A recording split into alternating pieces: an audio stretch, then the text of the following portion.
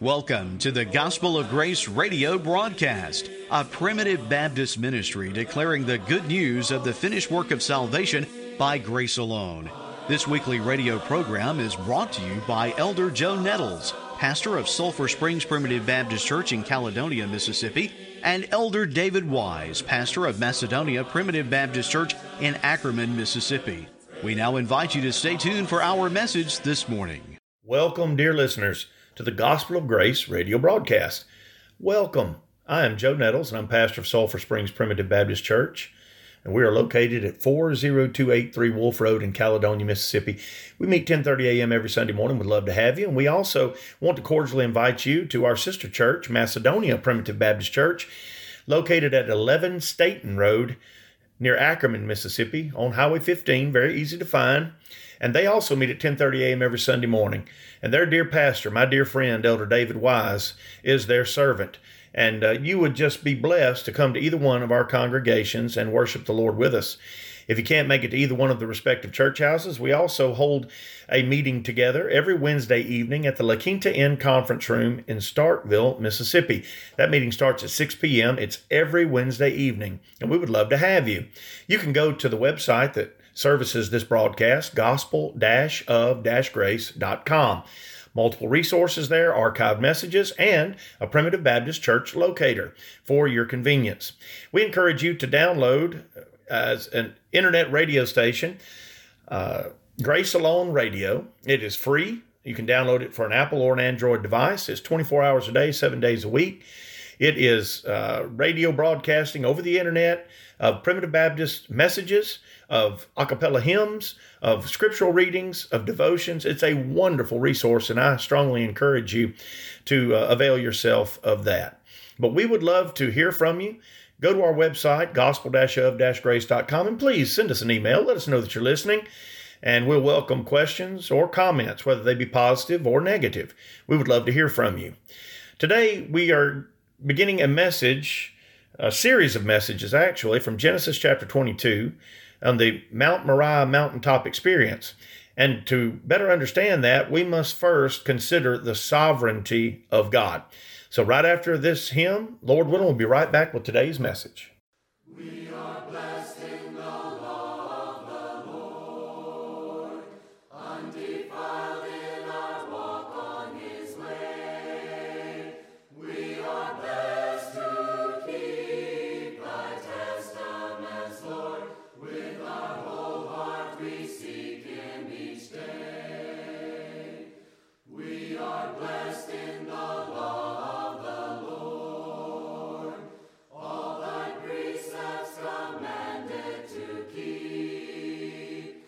The direction, Lord, laid out in Thy word is the map of the path for our feet. We are blessed in the law of the Lord, free from sin as we walk in His ways. Teach us how to hear Thy judgments, O Lord. Teach the righteous to walk, Lord, we pray. I will never of Thee be ashamed. When I have that respect of Thy word, I will praise Thee with uprightness of heart. Oh, forsake not Thy children, my Lord. Thank you, my friends, for staying tuned with us here at the Gospel of Grace radio broadcast. Again, I'm Joe Nettles, and I'm here with you in Genesis chapter 22. And in my King James translation, I've turned to Genesis chapter 22, and I'm going to begin reading with verse 1. And this is an account that is very familiar to people who read the Bible, and even to many who have just maybe a cursory knowledge of biblical things. This is a very commonly known Bible account, and so we want to try to deal with that today. And one of the most conspicuous questions that always arises when we deal with this passage of Scripture. So we begin in Genesis chapter 22. And it came to pass after these things that God did tempt Abraham and said unto him, Abraham, and he said, Behold, here I am. First and foremost out the gate, we're told that God tempted Abraham. Now, you have to rightly divide the concept of tempting. Sometimes we see in the Word of God, tempting means to induce to do evil, induce to do sin. Well, we know according to the book of James in the New Testament that God cannot do that. He can neither be tempted with sin, nor could he tempt men with sin. And that when we are tempted and we're drawn away of our lusts, it's our own lust, and we're not to blame that on God. So what does this mean? This tempting also can be used in the sense of trying or a trial or a test. God is perfectly within his realm of rights, because he is God, to try our faith. And here Abraham, our father and representative of faith from the Old Testament, is receiving a trial or a test. And God is certainly within his rights to do so. And we must always keep the distinctions clear between being tempted with evil, as you and I are tempted to click on the wrong websites or go to the wrong movies. That's completely different than this temptation. This tempting of the Lord is a trying. It's a test. And Abraham is about to face the greatest test that he's ever had to face up to this point. So he said, Behold, here I am. And he said, Take now thy son, thine only son, Isaac, whom thou lovest, and get thee into the land of Moriah, and offer him there for a burnt offering upon one of the mountains which I will tell thee of. First thing, another small point we'd like to address is it says here, Take now thy son, thine only son, Isaac. Well, that might be confusing because we know that at this point, Abraham also had a son by Hagar, the Egyptian handmaid. His name was Ishmael. But when he said thine only son Isaac, he's referring to Isaac as a son of promise, or the son through which the covenants that God made regarding Abraham would descend and would carry on. So he was a covenant son. But this message today is going to deal solely with the elephant in the room. Whenever you read this passage of Scripture, whenever you deal with this account, there's always the great elephant in the room, and that is, why would God command Abraham to commit a human sacrifice on Mount Moriah? Why would God do that? And how could a just and right God do that? Well, in our natures, we are prone to ask those questions, and we're prone to wonder about those things.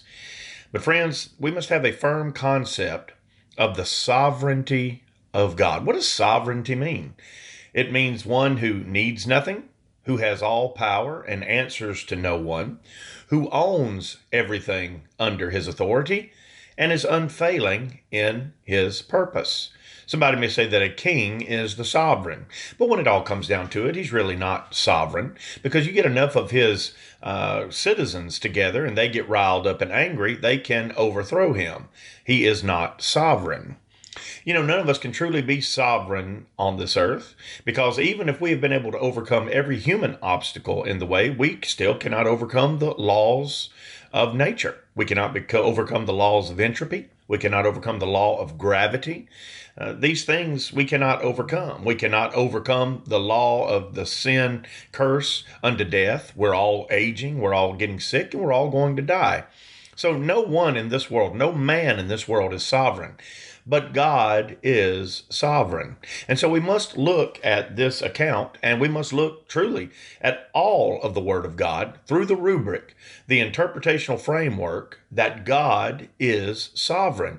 And what he commands is right and just, and he will not command anything that is not right and just. Let's start first with the first concept of what it means to be sovereign. And what would give God the right, and what would make God right in commanding Abraham to sacrifice his son? Well, first and foremost, by the time we get to the end of this account, if you haven't read it already, Isaac is not going to be sacrificed as a human sacrifice, okay? God, in his law, made it plain that people were not to be human sacrifices. That's the law he gave unto Moses, okay?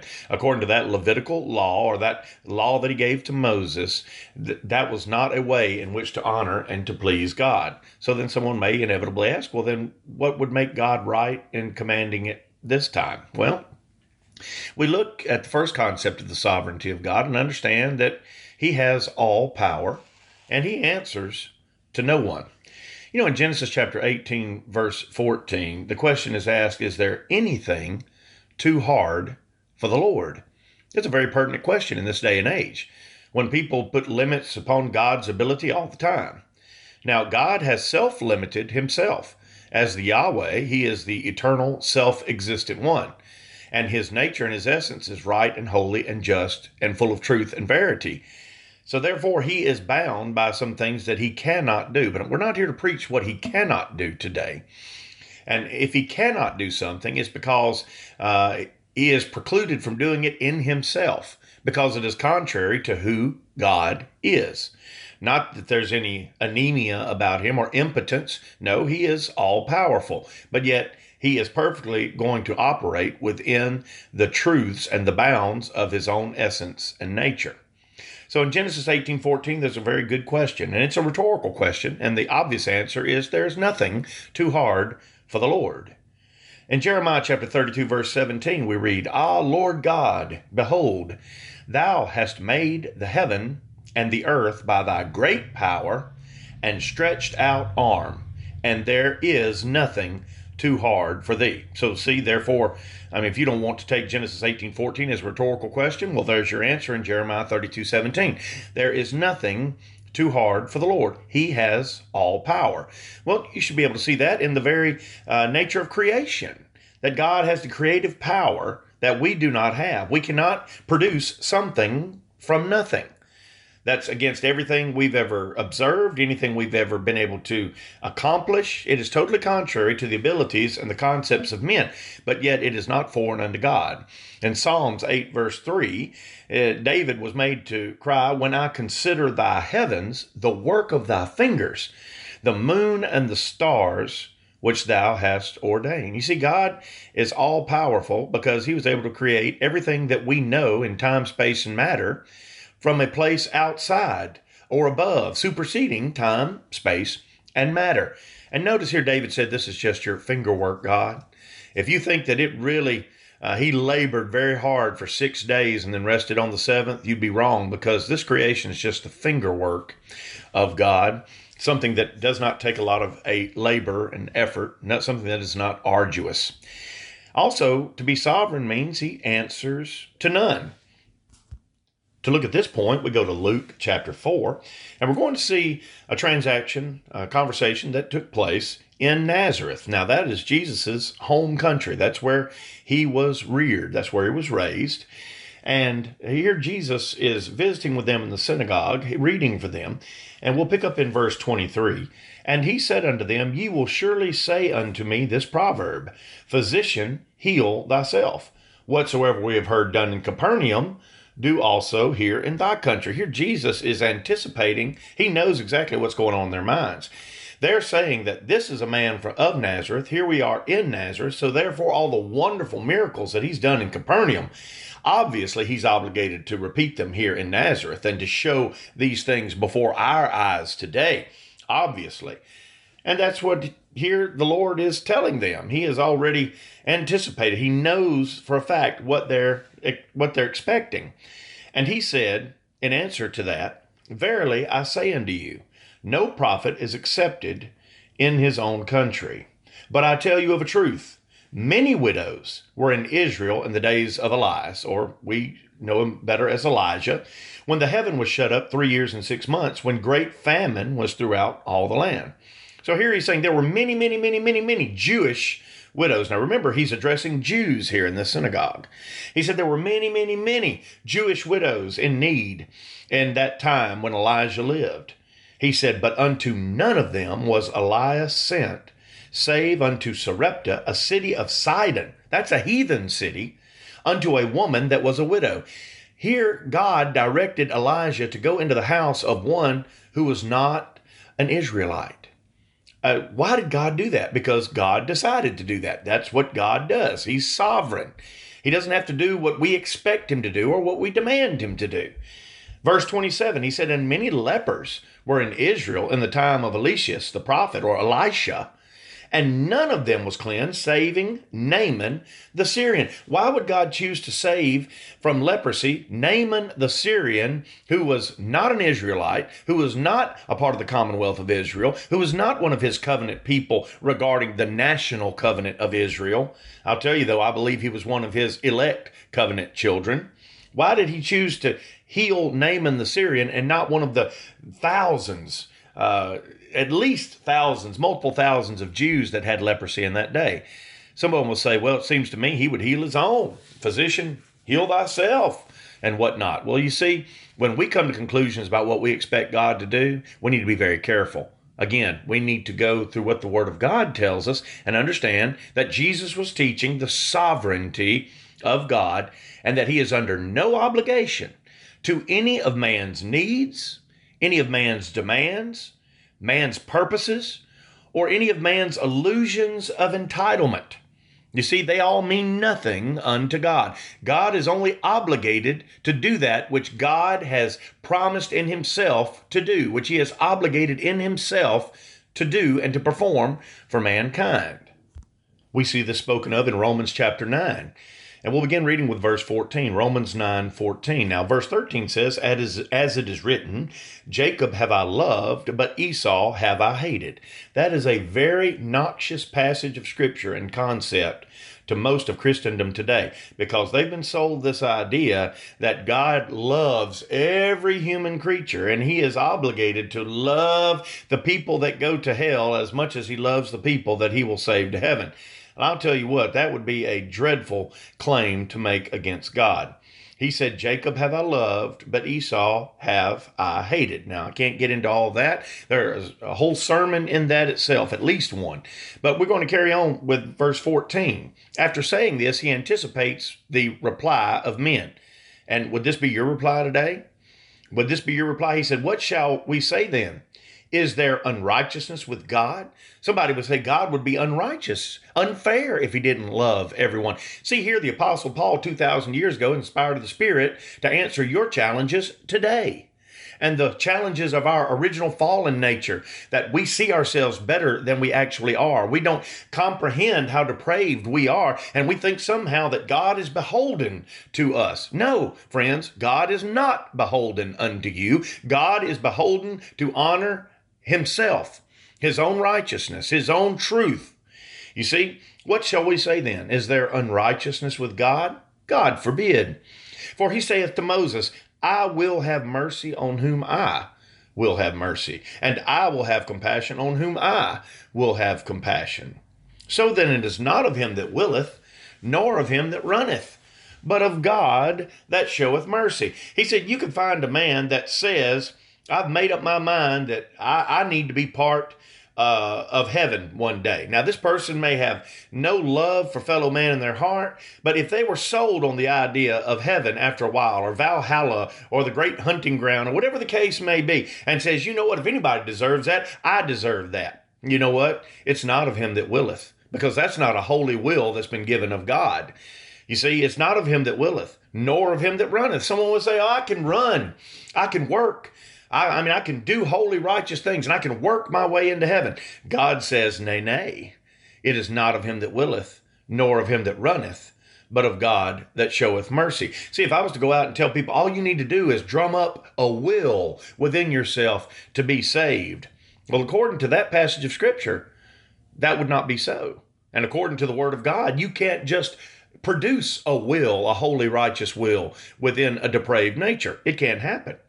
So then it is not of him that willeth, nor of him that runneth, but of God that showeth mercy. For the Scripture saith unto Pharaoh, even for this same purpose have I raised thee up, that I might show my power in thee, and that my name might be declared throughout all the earth. Here God is saying, you know what, I'm so sovereign that I can raise up rulers just simply for the fact to throw them down to my own name's honor and glory. Verse 18, therefore hath he mercy on whom he will have mercy, and to whom he will he hardeneth. Friends, you'd have to have help to misunderstand the clear statement of the sovereignty of God, how he answers to no one. He has all power. You'd have to have help to misunderstand the clarity of Romans chapter 9, verses 14 through 18. Well, some of us say, well, you know, I know it says not of him that willeth or runneth, but, even if his purposes run contrary to our sense of right and wrong, obviously God isn't, that far removed from what we have figured out is right and wrong. Well, let's continue reading in Romans chapter 9. Pick up with the next verse, verse 19. Thou wilt say then unto me, why doth he yet find fault? For who hath resisted his will? See, the Apostle Paul, again, is anticipating the challenges of men. And I'm telling you, it's the challenge of natural men, but it's also the challenge of many people whose hearts have been tendered by the Spirit of God. But the problem is they're in ignorance regarding what the Bible states about the nature and the sovereignty of God. I want to try to show these things to you, my friends, from the Word of God, that we have no right to point a finger at God, and we have no right to say, well, God would certainly do it this way. Well, God's only going to do it in the way in which God has described for us in His Word that He's going to do it. Okay? Someone would naturally say, well, if God has power to save whom He will, if He, has mercy on whom He will have mercy, well, obviously, why doesn't He just have mercy on everybody? Why doesn't He just save everybody? Well, that's a valid question, but the problem is it's answered in the Word of God in more than one place, and it's certainly answered here in Romans chapter 9. Thou, again, he anticipates the question. Verse 19, thou wilt say then unto me, why doth he yet find fault? For who hath resisted his will? I mean, if God wills people into heaven as according to his will, why didn't he just will everybody into heaven? Well, the reply of the Apostle Paul is this, nay, but O man, who art thou that repliest against God? Who are you to challenge what God has clearly conveyed about himself in his word? Who are you to say, no, it can't mean that because that's not the God that I worship? Well, maybe the God that you worship, even in part, may be extra scriptural. Have you ever thought about that? We all have the obligation to examine ourselves to see that we be in the faith. And sometimes the suppositions that we make regarding God are contrary to what God has revealed of himself in his holy word. In Psalms 33, he said, it's the thoughts of his heart to every generation. So I want to know about God in truth, right? I know you do too. He said, nay, but O man, who art thou that repliest against God? Shall the thing formed say to him that formed it, why hast thou made me thus? Hath not the potter power over the clay of the same lump to make one vessel unto honor and another unto dishonor? You see, friends, even though there are some things about God we can't understand, there are certainly some things that are inappropriate to do, and that is to challenge God. Even if there's something about God's nature that is spelled out in his word that we can't firmly grasp hold of, my friends, we need to pray for light and we need to pray for faith to believe in the God that is, not the God that we wish him to be. God forbid. Okay? And friends, I want you to think about that question. Why wouldn't God just save everyone? Well, according to our compassions, we seems to make sense to us, but I want you to stop and think about the nature and the essence of God. He's saving a people to heaven. Why?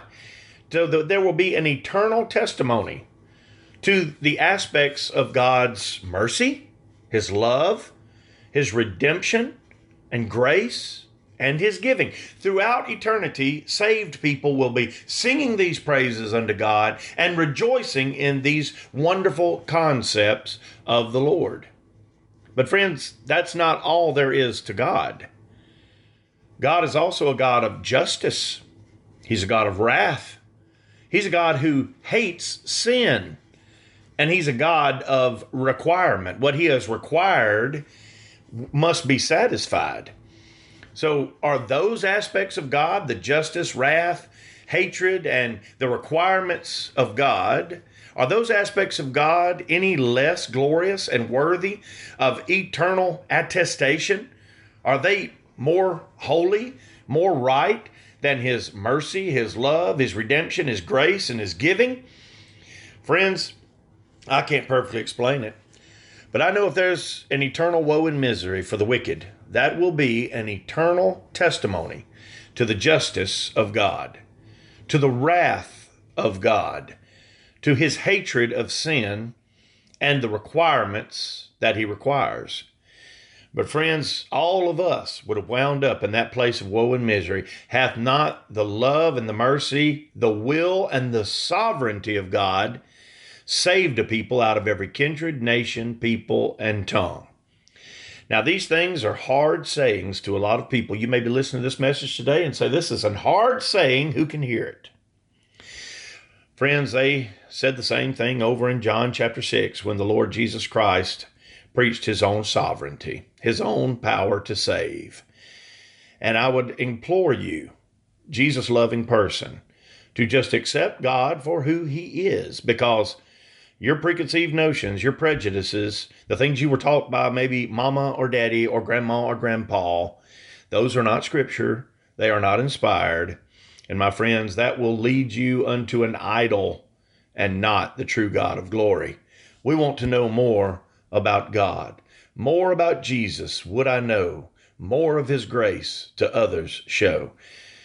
So, as you read Genesis chapter 22, and as we study this account on the top of Mount Moriah, I want you to try to understand these opening passages through the understanding of the sovereignty of God. And that if Isaac had been smitten by that knife by his own father that day, then you realize the death of Isaac here would have meant his immediate awakening in felicity and in glory and in fullness, never to suffer a sin, never to commit a sin, never to have another ailment, never to see corporeal death. I can tell you what, friends, we need to look at things from a different perspective, and we'll see God in a purer light. So until we're able to carry on with this subject again, may the grace of the Lord reveal these things unto you in a special way.